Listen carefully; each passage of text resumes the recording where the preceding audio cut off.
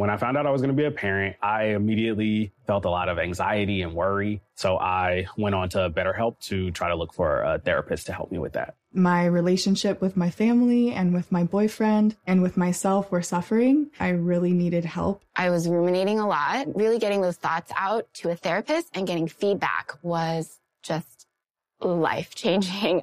If you're thinking of giving therapy a try, visit betterhelp.com/stuff today to get 10% off your first month. That's BetterHelp, HELP.com/stuff. Hey, and welcome to The Short Stuff. I'm Josh Clark, and there's Charles W. Chuck Bryant, and this is Short Stuff. There's a hairness of podcasters working together right now. I wondered I had a feeling that was coming. I just didn't know what you were going to use. What would you have said? I don't know. I have no idea. I didn't think about it enough, but I will say this. I didn't either. I know. You're quick-witted. I'm not. Okay. I'm dim. No. I love this stuff so much. For a second, I thought we were talking about foie gras again. No. I love this stuff. I love words, as you know. I love etymology. Nope. Etymology.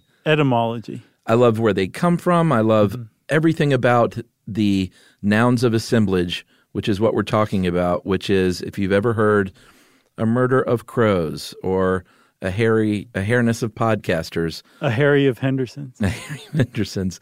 That's called a noun of assemblage, which is a great band name. And I know I say that a lot, but that really is a great band name. The nouns of assemblage. I think so, yeah, but what would it be? That feels like sort of shoegaze 90s to me. Okay, yeah, I was going to say like kind of early 2000s. College rock. Yeah. Yeah, nouns of assemblage. Opening for Slow Dive. Exactly.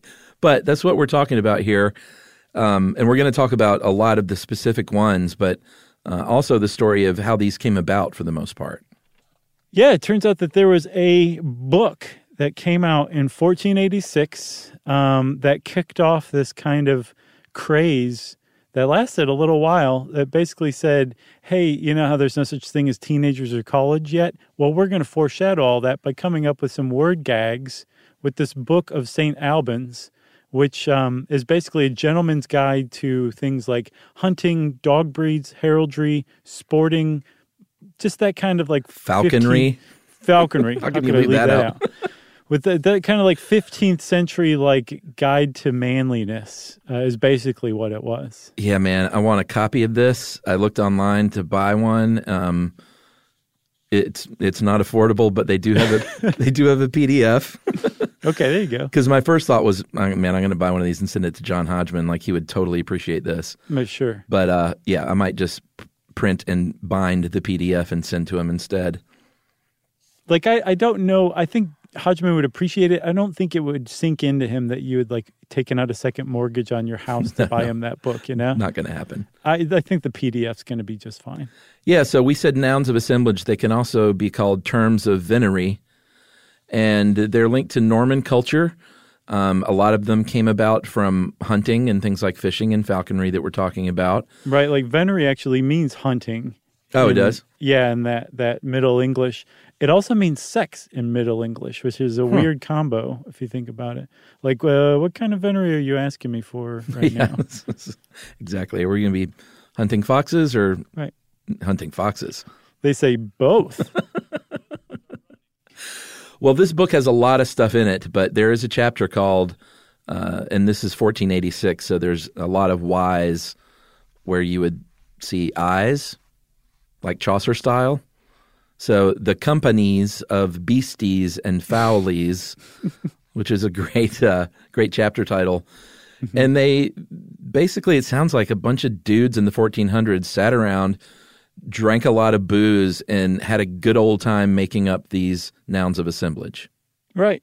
So which is really cute in a way. I mean, there's a lot of cuteness to the fact that this was ever like a big deal. But some of the things that we talk about today, like a host of angels or a shock of corn or a panel of judges, like all of those come from, if not this book, the little kind of trend in making up nouns of assemblage that the book kicked off. Yeah, so you've got a sleuth of bears, a skulk of foxes, It also tells you a little bit about the time in that both women and geese were gaggles.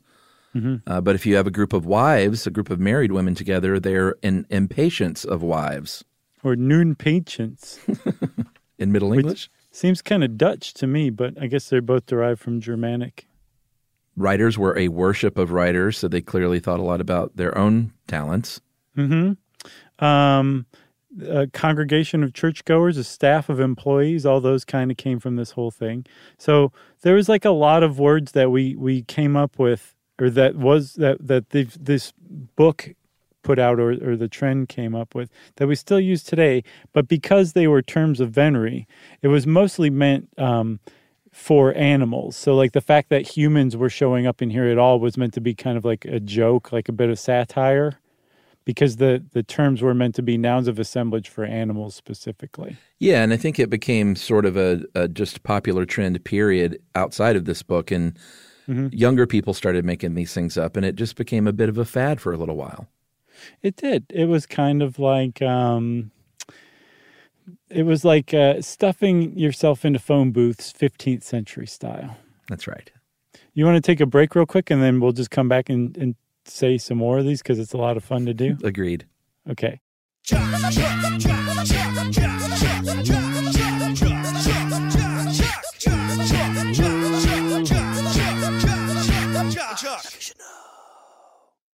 Today I'm going to give you some straightforward advice on how to deal with naughty kids. How about instead of timeouts, time-ins? Time for you to start paying some bills. I'm JB Smoove, and that was a full episode of my new podcast, Straightforward, inspired by guaranteed straightforward pricing from AT&T Fiber. Get what you want without the complicated. AT&T Fiber, live like a gigillionaire. Available wherever you get your podcast. Limited availability in select areas. Visit AT&T.com/hypergig for details. Rev up your thrills this summer at Cedar Point on the all-new Top Thrill 2. Drive the sky on the world's tallest and fastest triple-launch vertical speedway. And now, for a limited time, get more Cedar Point fun for less with our limited-time bundle for just $49.99. Get admission, parking, and all-day drinks for one low price. But you better hurry, because this bundle won't last long. Save now at cedarpoint.com.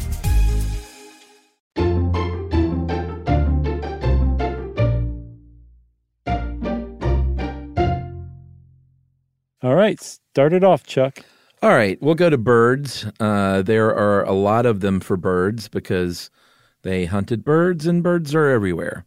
So that's where we get murder of crows. I think that's one of the more common ones that people know. And unkindness of ravens, which I had heard before. And that they kind of make a point here in this How Stuff Works article that it really indicates, like the gaggle of women and geese, how they felt about these things. Yeah. So murder and unkindness for these two birds that people don't really like, where you'll have a charm of finches because they're super cute. That's one of my favorites. It's a good one. There's also a college of cardinals, which for some reason to me is really evocative.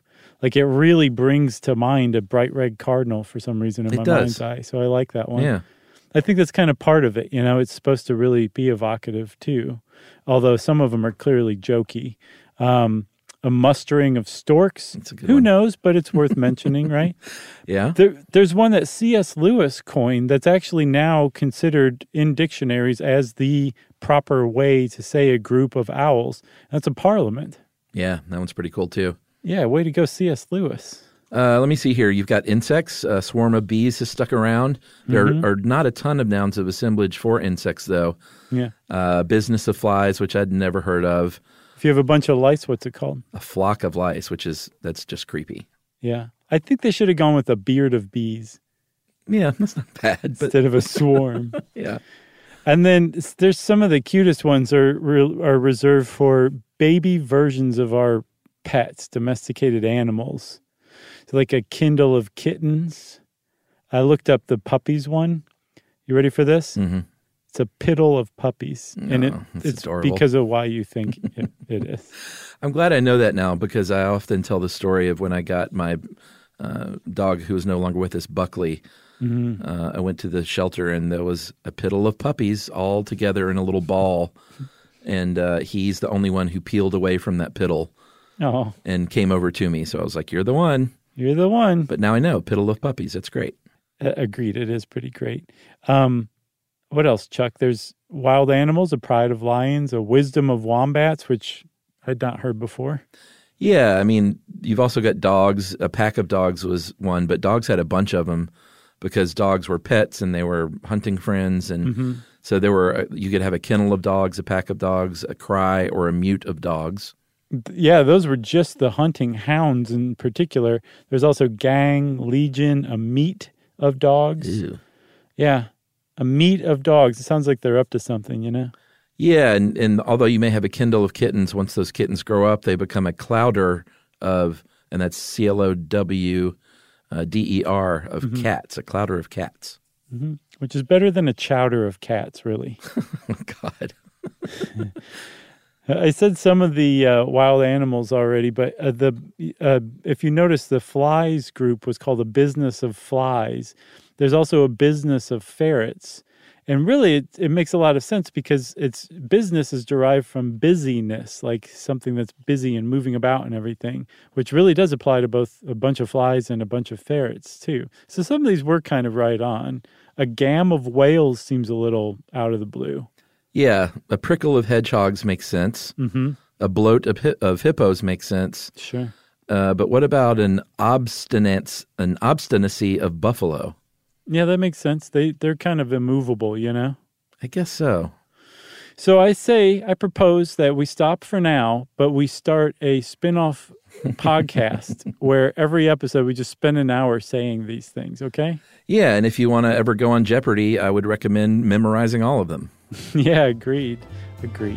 And if you want to know more about these, you can go on to howstuffworks.com and look up this really great article. And since we said that, everybody, Short Stuff is out. Stuff You Should Know is a production of iHeartRadio's How Stuff Works. For more podcasts from iHeartRadio, visit the iHeartRadio app, Apple Podcasts, or wherever you listen to your favorite shows.